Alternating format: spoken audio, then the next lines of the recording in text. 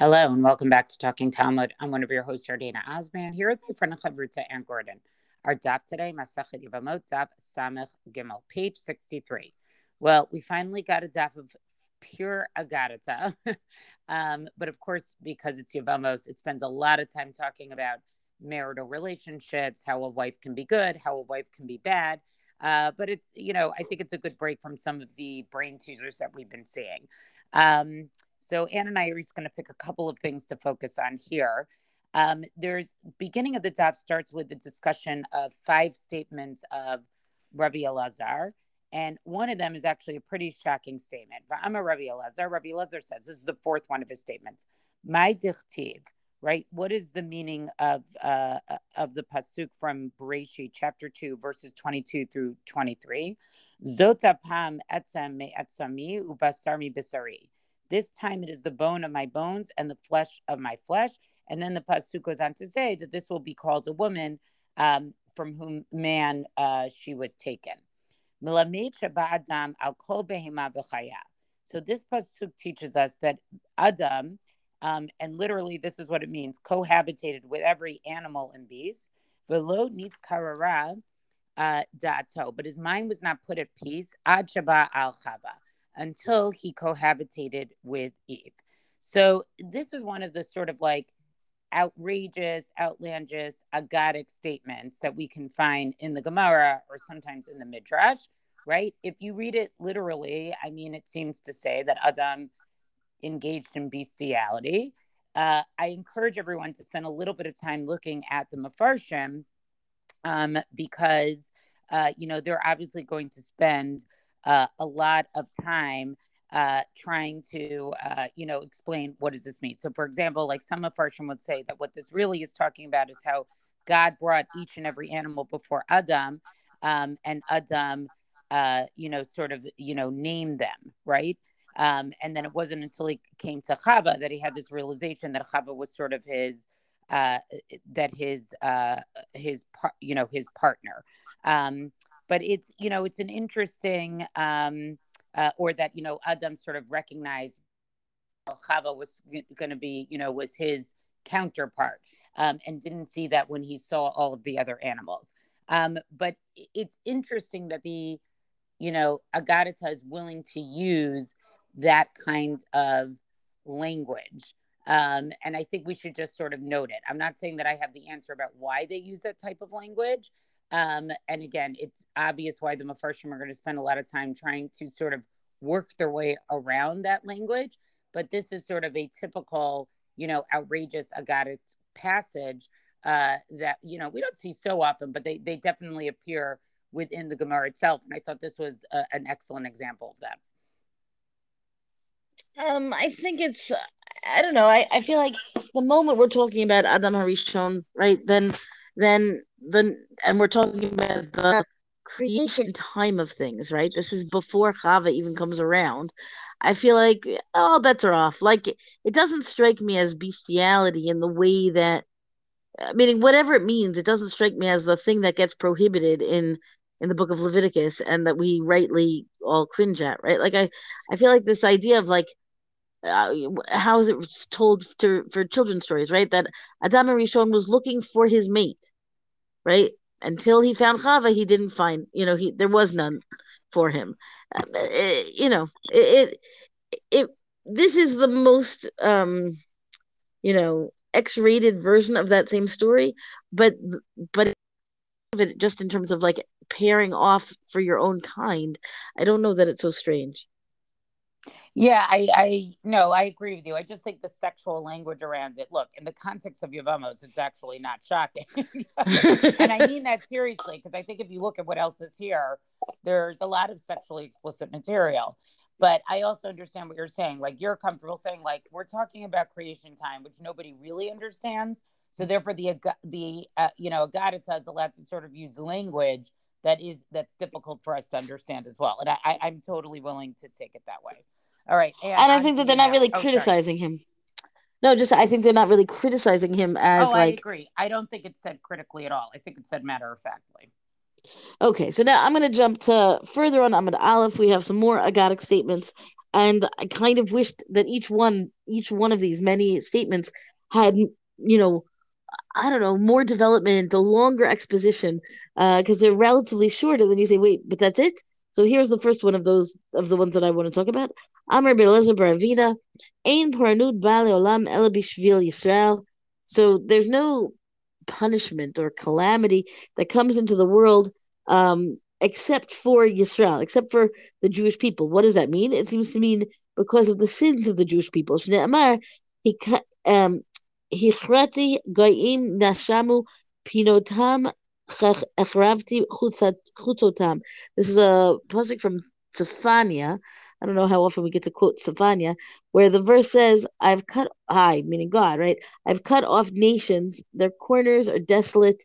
I've made their streets, I've destroyed their streets, their corners, meaning, and there also, meaning the next verse says, Uktiv, Amarti ach tiri oti tikri musar. And the implication is, it says, you, Bnei Israel, will fear me, you will take musar, ethics, rebuke, whatever, something like that, right? So the idea is that all of that happened, that God did to those other nations, was in order to leave Bnei Israel the message that they need to reform their ways.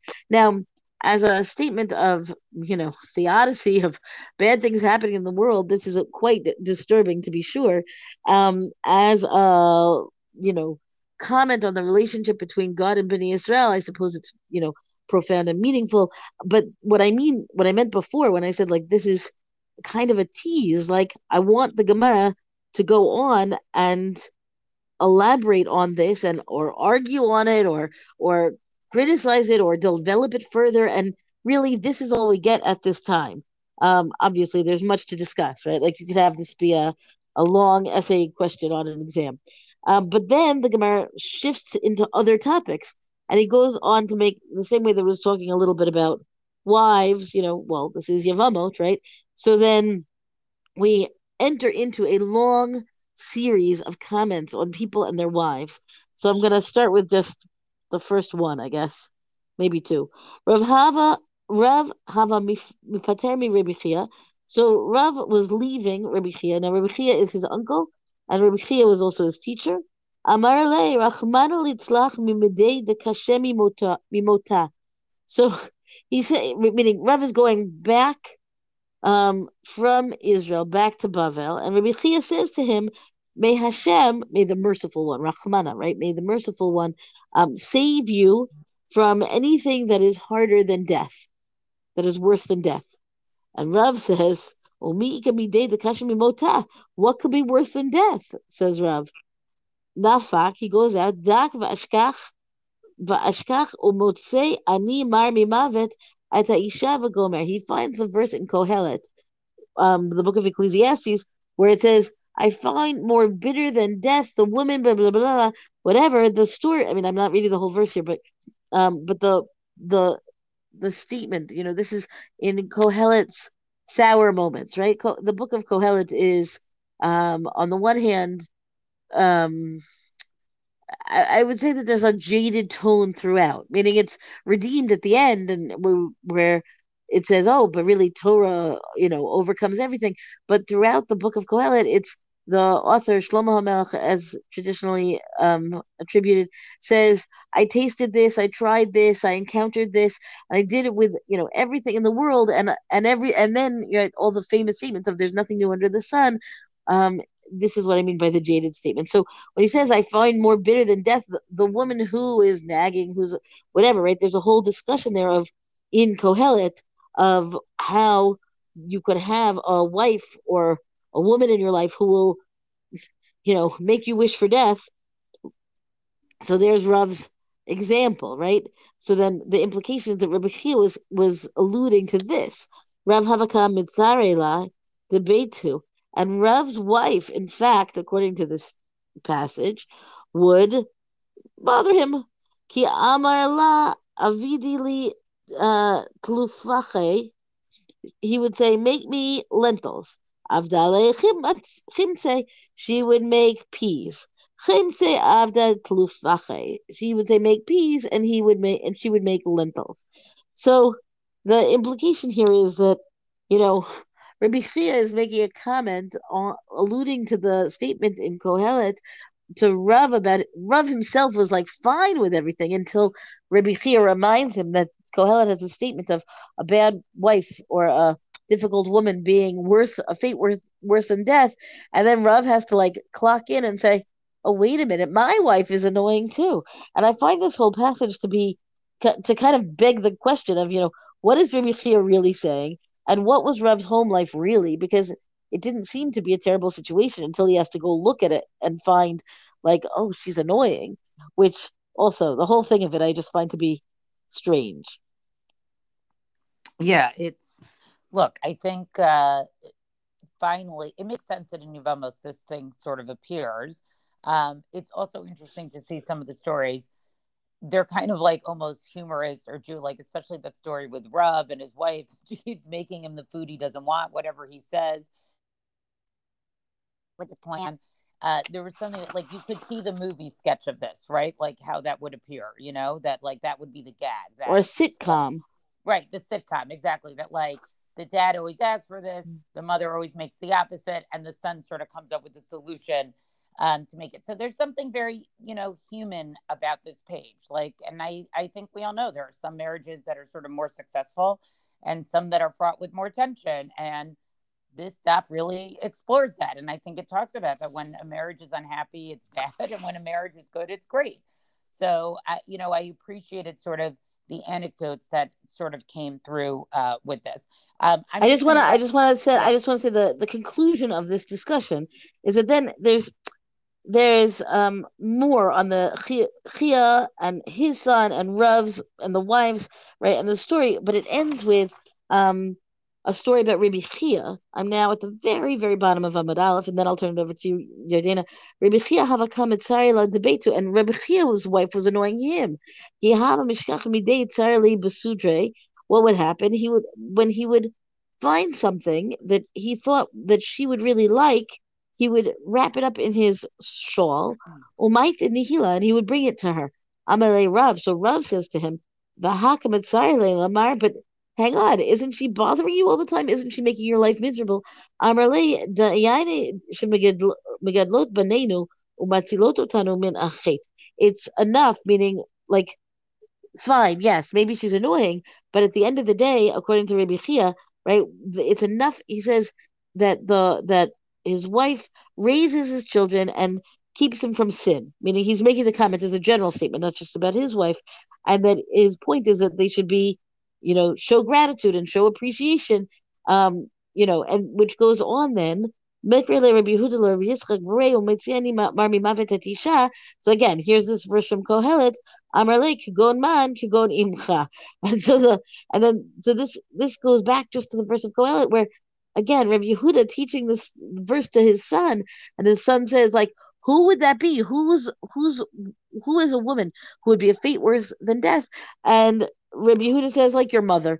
Now, which seems to be and which goes on right, meaning the story of Rabbi Yehuda comes off of the story of Rabbi Chia and Rav because of the verse, and it goes on to a whole different discussion. But again, this issue of like, on the one hand, it's so wonderful to be with this woman who's raising my children, who's saving me from sin, who I've made my life with, and who at the same time is annoying, and therefore will fulfill that verse in Kohelet. I still think it's strange, but I think there's something. I think that the second piece of Rabbi Chia, meaning about Rabbi Chia, where he would take great care to be gentle and considerate of his wife, I think is necessary to understand. Like it's not just a snipey comment. It's not just being, I don't know, anti the wife, right? Like it's more complicated than that in terms of, as you said, Dana, the nature of marriage. Well, I also think it's great marriage advice. Like what he's basically saying is you got to let it go sometimes. Like think of the bigger picture. Think about what she's doing for you, and it's okay to let it go. Like I could see, a marriage therapist sort of using this story as and it's probably good relationship advice in general with anybody, right? That it's very easy to get caught up in what annoys you about another person, but you need to sort of think about what the bigger picture is. What does that person really ultimately do for you? um I'm just going to move. I just want to point out one other small thing. There's an interesting discussion. There's sort of a little tangent here with Rabbi Yochanan. Where they Amrulay Rabbi Yochanan, they come to Rabbi Yochanan, Atu Chabarei LeBavel. The Chabarim have come to Bavel.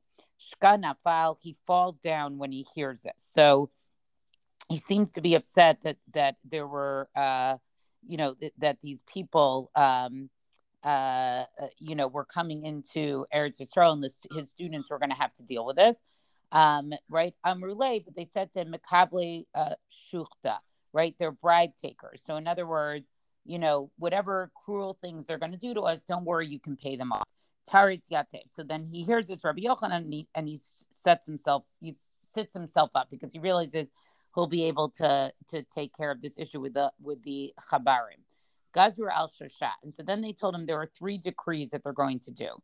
Mipanei Shlosha. And then Rabbi Yochanan basically tells him that these 3 decrees are basically, in parallel to, or as a result of, we're not careful of, right? So what were they? Gazur al Basar. So they basically said that you could not slaughter, have kosher meat anymore, do shchita, mipanei hamatanot. So this was because, Bnei Yisrael wasn't being careful of the gifts that you give to the Kohanim, right? The pieces of meat you're supposed to give to the Kohanim. Gazra ha-merchatzot, right? They made a decree against the bathhouses. Mipnei ha-tvila. This was because the Bnei Yisrael, the Jews, weren't careful about going to mikvah when they were supposed to. Kamachtete shachvei. Right. And then they told him that they were exhuming the dead. They were digging dead bodies up. So he said, this is because the Babylonian Jews celebrate on Chaberim's holidays. Right. And so they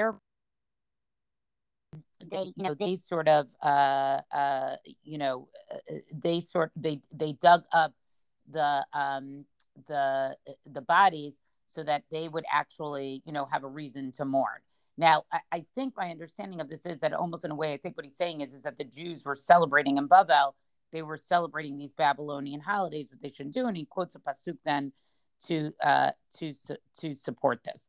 I always find these types of passages interesting where, today we get very uncomfortable with those types of things, right? Where a rabbi comes and says, this bad thing happened because of this sin that you did. But Rabbi Yochanan is pretty explicit here about that. You find many passages like this in the Gemara itself. I sort of just want to point it out because I think for our modern sensibilities, we don't like this type of thing, right? When we put the Odyssey in, where we say like, this tragedy happened because we weren't careful. The Amoraim are very comfortable speaking in that sort of way, and he was very comfortable sort of pointing out, you did this and therefore this was going to happen.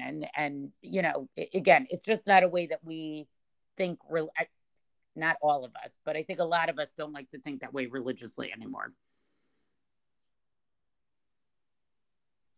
I think, we're very wise nowadays. I'll include myself in this comment, right? Like that, but this idea that we know, we can say definitively how things happen in the world, I think makes the hackles rise in the back of my neck type of thing in terms of, giving the whys and wherefores. Do I think that Chazal had greater access to such knowledge? Maybe, meaning it doesn't bother me as much when Chazal make a statement about, let's say, the destruction of the temple happened for this and such a reason.